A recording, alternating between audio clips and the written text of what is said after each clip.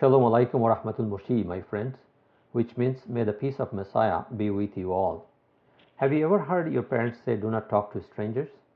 My parents said that to me many times, and I always avoided strange people. But there was a time in my life in 1990 when I was on a train journey to a distant city, and I felt like someone unseen forced me to talk to a strange person on the train. And through this total stranger, God brought His amazing grace to me. Do you want to hear more? I am sure you do.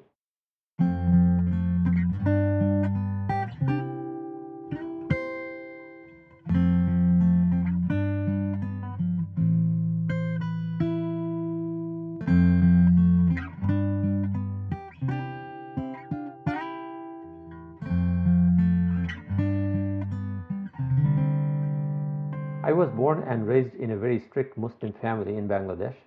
I did all my due diligence and followed the religion of Islam with all my heart and soul. I always sought Allah, God, and wanted to know Him more personally in my life. But I never found Him in my daily devotions, in the mosque, at home, in different rituals, or at any festivals. He never responded to me. Sometimes I even wondered if He is real, if He is alive, if He loves me or not. My spiritual thirst for Him kept growing more strong every day, and Allah did not even seem to be bothered. But I was following Him blindly anyway, like any other devoted Muslims. That total strange person from that train became my real good friend. It's like God sent him specially for me to show me His light. He helped me open my eyes to see God from a different angle. Nobody from my family ever told me that I could look for God from a different angle too. Everyone said, we are Muslims, we need to read the Quran only, and we have to read it in Arabic to get more blessings. And that's it. My parents or religious teachers never encouraged me to read the Quran in my own language and understand its meaning. I wonder why. But I thank and praise God for my strange friend who took the time and patience to help me read the Quran in my own language and understand its meaning. As I started reading the Quran in my own language, I found some shocking truth that really put my world upside down. Please note, there are many books in the Quran, like the Bible. They are called surahs, and their verses are called ayats. I found many surahs in the Quran that repeatedly ask the reader to read those previous books which the Bible has, like the Torah, Jabur means the Psalms, books of the prophets, and Injil means the Gospel. Surprise, surprise. I was told many stories about the Bible, like such as it is changed, it's been rejected, and it is a Christian's book only. We don't need to read it. But here in Surah number 5, ayat number 68 clearly says, we not only have to read those previous books, we have to obey them also. Surah number 18, ayat number 27 clearly says, no one can change the word of God or Allah. Surah number 3, ayat number 4 says, those who deny or reject the word of Allah, they will be punished severely. Surah number 7, ayat number 40 clearly says, those who say God's word are false, means the Bible which contains all His previous books are false, they will never enter heaven. I saw many other surahs and ayats in the Quran that clearly pointed me to start reading the Bible. I had never seen a Bible in my life. I never knew what's in there. Then my strange friend gave me a Bible in my own language. That was the very first time my bare eyes saw a Bible, touched the very own holy word of our living God. I had different mixed feelings, and I cannot explain that. You know, I was not used to reading the Bible at that time, and I did not have any reverence for it. Seeing the dilemma on my face, my strange friend asked me a couple of very important questions. He asked me, so what are you going to do? Are you going to obey Allah, read His holy books and please Him? Or you are going to disobey Allah, not read His previous books and please only your family and society as usual? I felt like a push from inside, and miraculously my mouth was opened and I said, I want to please only Allah and no one else. So I started reading the eternal word of our loving and caring God. The Bible is a huge book, and I did not know where to start reading it from. My friend said Injil or the Gospel is a good place to start from. As I started reading the Bible at home, I found many similarities between the Bible and the Quran. I found the miraculous birth of Jesus Christ, we called Isa al-Masih, is described the same way in both the books. I found both the books admit Jesus Christ is holy. I found both the books proclaim about his miraculous works. He gave sight to the blind. He healed the sick. He raised the dead. Surah number 3, ayat number 49 talks about all his miraculous works. Both the books say Jesus Christ is the grace of God. Surah number 4, ayat number 171 says, He is the Word of God. He is the Spirit of God. But unfortunately, the Quran does not agree that Jesus Christ is the Son of God, or that he is the visible picture of invisible God, or that he died on the cross for the remission of our sins, or that he was buried and resurrected from his grave on the third day. The Quran says that he ascended to heaven by Allah, and he is the sign of Judgment Day. The Quran does not even clearly say that Jesus Christ will intercede for us on the Judgment Day in front of Allah. My good strange friend was able to answer all those negative questions one by one by the help of the Holy Spirit. One day I showed my good friend a couple of verses from the Quran which I found in Surah number 19, ayat number 87, where it says, None shall have the power of intercession but such a person who has received permission or promise from Allah, most gracious. Surah number 20, ayat number 109 also says, No one can intercede on the Judgment Day except the one who God has given permission to and who he is pleased with. I quickly told my friend that Allah must be pointing to our Prophet Muhammad sallallahu alaihi wasallam here, because Quran was revealed to him, so I believe only he can intercede for us. Then my strange friend asked me, Did Allah mention Prophet Muhammad sallallahu alaihi wasallam name anywhere in the Quran saying that he will intercede for Muslims? I said hesitantly, no, I couldn't find any ayats like that. Then he asked me, who actually needs intercession, sinners or the righteous people? I said, obviously sinners need intercession, not those righteous people. Then he asked me, what do you think of Prophet Muhammad sallallahu alaihi wasallam? Is he a sinner or a righteous person? I said, what are you saying? He is not a sinner. He is obviously a righteous person. He asked me, do you believe in Quran? I said, I believe in all those previous books now, including Quran. He said, let's look at some of the verses from Quran and see what they say about Prophet Muhammad sallallahu alaihi wasallam, whether he was a sinner or not. I couldn't believe those surahs, those ayats from the Quran that said Prophet Muhammad sallallahu alaihi wasallam is a sinner. Among them, Surah number 47, ayat number 19, Surah number 40, ayat number 55, Surah number 48, ayat number 2 clearly say that the Prophet Muhammad sallallahu alaihi wasallam was a sinner. My heart really broke down and I couldn't accept the truth even by repeatedly reading them from the Quran. My last hope on Prophet Muhammad sallallahu alaihi wasallam was almost gone when I saw those ayats. I became fearful of my sins. I became restless. My friend then asked me to see few other verses from the Quran and see if Allah has promised anything to Prophet Muhammad sallallahu alaihi wasallam. I read Surah number 46, ayat number 9, Surah number 6, ayat number 50, Surah number 7, ayat number 188, Surah number 42, ayat number 6, Surah number 39, ayat number 19 and 41, Surah number 72, ayat number 21 and 22, Surah number 10, ayat number 41. According to all these surahs in Quran, I found that Prophet Muhammad sallallahu alaihi wasallam, rather being honest in admitting that he cannot save anyone from the wrath of God on Judgment Day. He does not even know what will happen to him or others. According to Surah number 72, ayat number 22, no one can even save Prophet Muhammad sallallahu alaihi wasallam from the wrath of Allah on the Judgment Day.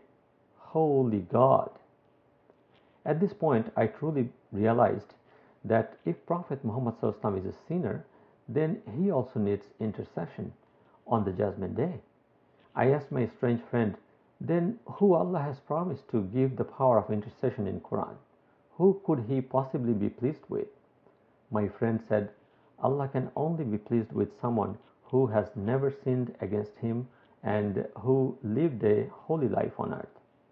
I asked him, "Are there any other prophets or anyone else you think who lived a holy life on earth?" My friend said, "Let's open Surah number 19, ayat number also 19, Surah number 3, ayat number 55, Surah number 5, ayat number 110. Read them all and you tell me what Allah of Islam said about Jesus Christ or Isa al-Messiah. Was he holy or a sinner?" I read all those verses again and again and again and found Jesus Christ to be the Holy One. He was born with the Holy Spirit, he lived a holy life on earth, and he is now in heaven living with the Holy God. You cannot even fathom how devastating I was feeling in that moment, seeing the truth in my own eyes, the truth that I never knew before. The fact is, my love, my respect, my gratitude for my Prophet Muhammad Sallallahu did not even decrease a bit, even after knowing those truths. I just couldn't believe what I was seeing about him from the Quran. My heart was really heavy and I started crying. My friend asked me, "Why are you crying?" I said, "What do you mean? My hope, my last resort that I had on Prophet Muhammad Sallallahu is gone. I was growing up knowing that he will intercede me on the judgment day, and now that hope is gone. Who will save me from the wrath of God now?" My friend said, "Well, now you know the truth, and this truth will set you free from the bondage of your sin. This truth will give you a new hope, a new beginning. This truth will save you from the wrath of God on the judgment day and give you the assurance of going to heaven while you are on this earth." My friend also mentioned a few verses from the Bible. He mentioned Jesus said in John chapter 14 verse 6 that he is the truth, the way, and the life. No one goes to the Father, means in heaven, unless by him. In 1 Timothy chapter 2 verse 5 says, "For there is one God and one mediator or intercessor between God and man, and that intercessor is Christ Jesus." Acts chapter 4 verse 12 says, "Salvation is found in no one else except with Jesus Christ, for there is no other name under heaven given to mankind by which we must be saved." He also mentioned Philippians chapter 2 verse 10 to 11 where it says that at the name of Jesus every knee should bow in heaven and on earth and under the earth, and every tongue acknowledge that Jesus Christ is Lord to the glory of God the Father. My friend said, "There is also a verse in the Quran like that which I want you to read." I opened Surah number 4, ayat number 159, where it says, "All the people of the books must believe in Jesus Christ before their death." I could not believe my eyes what I just saw. My mind was boggling down. I became restless in my heart. I stopped reading both the Quran and the Bible for how many days? I don't know. I even stopped meeting my strange friend for a long time. But then one day, now I know, the Holy Spirit helped me realize that my strange friend was just helping me to see the truth of Allah from a different angle. It cannot be his fault. So I visited him again. Him and his wife was very happy to see me. They said, "Our friends and we have been continuously praying for you that Almighty God will clarify your mind and soul and will give you peace and a clear vision and make himself real to you." My friend said, "I want to give you a challenge." Surprisingly, I said, "Is there more challenge left?" He said, "This is probably going to be the last one." I said, "Okay, tell me what kind of challenge?" He said, "Find a quiet place when you can in your house. Close the door, put a chair in front of you, kneel before that chair, believing that Almighty God is sitting in that chair, and you ask him to talk to you. Ask him to give you a proof that he is real, he is alive. There are people that worship God in the name of those idols, that Buddha, that Prophet Muhammad Sallallahu, and we worship him in the name of Jesus Christ, our Lord. I want you to ask our dear God to tell you which way he wants you to worship him. Is it Krishna? Is it Buddha? Is it Muhammad? Or it is Jesus? Do not get up from kneeling until you hear him speak." I tell you, my strange friend sounded more strange to me at that time. I became scared. I never challenged God like that. I said, what if he becomes angry and sends fire from hell and burns me down with my house? My friend said, well, at least you will know that he is real. But I'm sure God will not do that. He said, if you really ask him to talk to you in tears with a broken heart, he will make himself known to you. One day, I was sitting at home alone and watching my favorite programs on TV. It was late at night. All of a sudden, I felt like someone reminded me of the challenge my strange friend gave me. I thought I could not find any other perfect time than this. I felt scared, but I took courage. I turned my TV off and washed myself the way a Muslim person makes himself outwardly holy before prayer. I closed my door and all the windows. I put a chair in front of me and kneeled before that chair on the concrete floor. I closed my eyes, put my hands together and started praying. I said, God, I'm really sorry that I have to challenge you through prayer like this. You know I love you.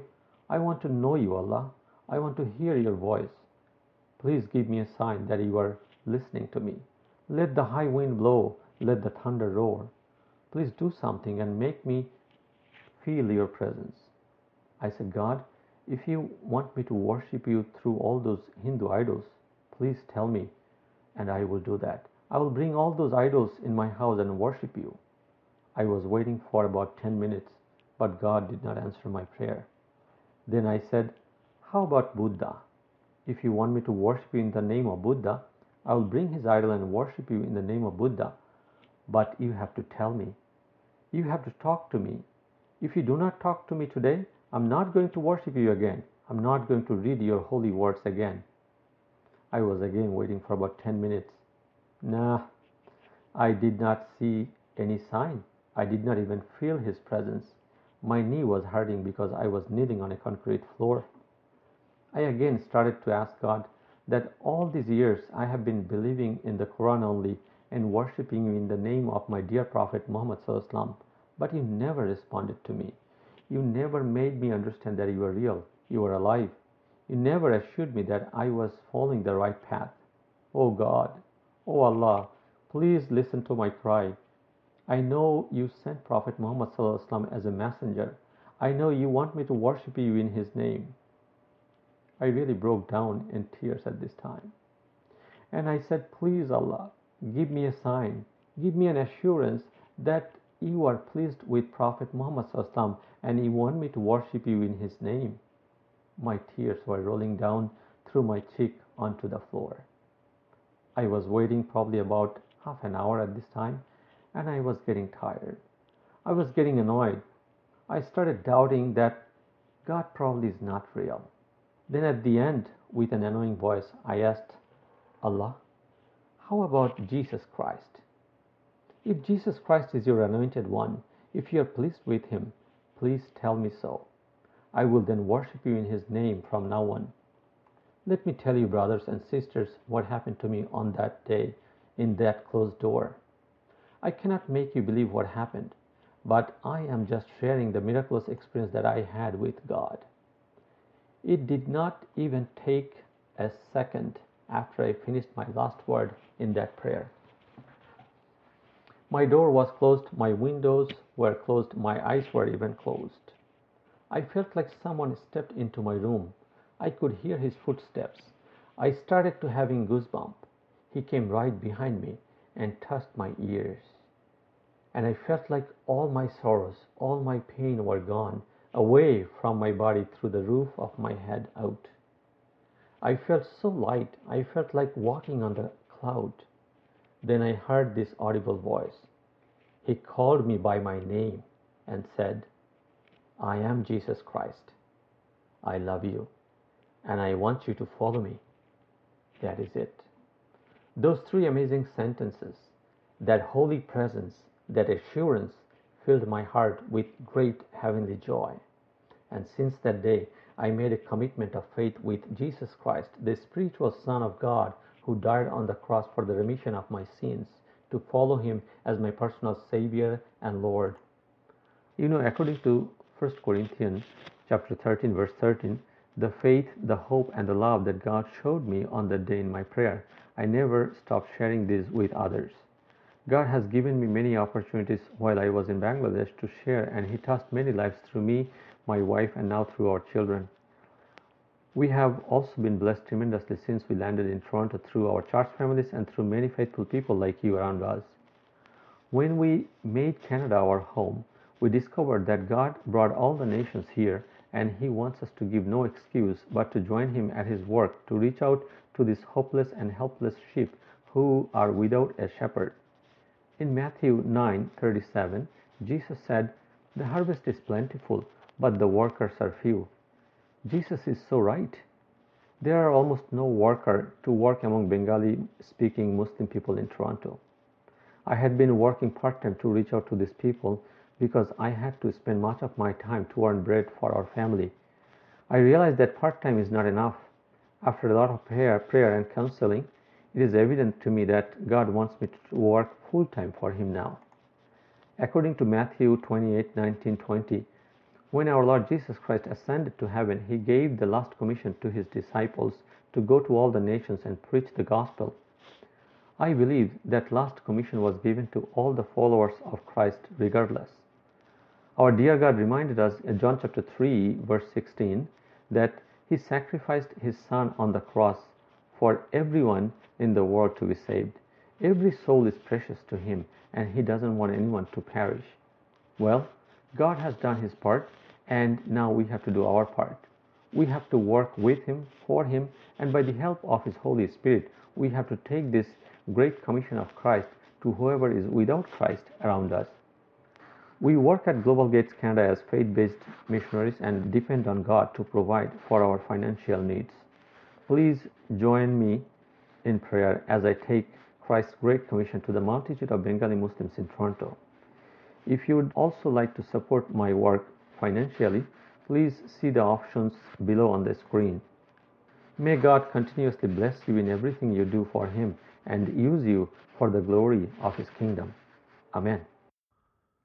Thank you, Mamoon, for telling us a phenomenal life story in the way you surrender your life to God, the Father in heaven, through and in the name of Jesus Christ, the living Son of God, and according to the Bible, in such a resounding and knowledgeable manner.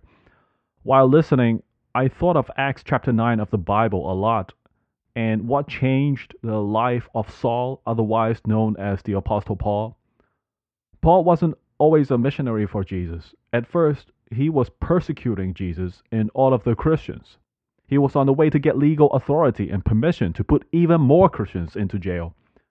But on the way there, something happened that changed him. On the way there, he became blind and heard a voice. Saul heard the voice of Jesus saying, "Saul, Saul, why do you persecute me?"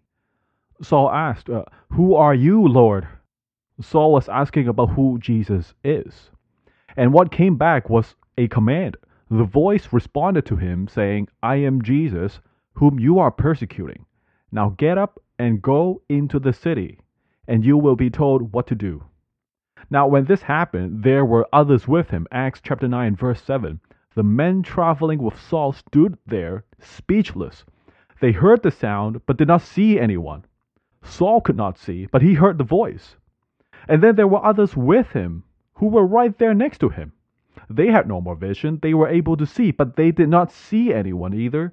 And they also heard the voice of Jesus, commanding him to go into the city and obey the voice of Jesus. And so into the city he went, and Saul, later known as the Apostle Paul, went on to become the missionary par excellence of the New Testament. Mamoon, certainly God has prepared you with knowledge of Scripture, that is Bible, your profession of faith and commitment to the name of Jesus, and the Great Commission is very sure. As a missionary, Mamoon has joined with Global Gates Canada, a faith-based missions organization. You can connect with him, actually, and support him with prayers, and even begin a conversation with Mamoon on many points about his faith in Jesus Christ, his spiritual discoveries through the Bible or other religious texts. There's an email to Mamoon listed in the description of this episode. There are several ways you can connect and support Mamoon in his missions for the gospel of Jesus. You can visit and donate through the website globalgates.ca by e-transfer, sending a check, or through another charity at canadahelps.org. All of the details are listed in the podcast description of this episode. Mamoon, may God bless you on your missional journey towards different communities, people groups of different languages, backgrounds, and ethnic heritage just like your own, by the grace of God and with the truth of the Bible about who Jesus is. Thank you for tuning in and hearing from Mamoon today. This is Ricky from Over the Roof Storyteller. Peace.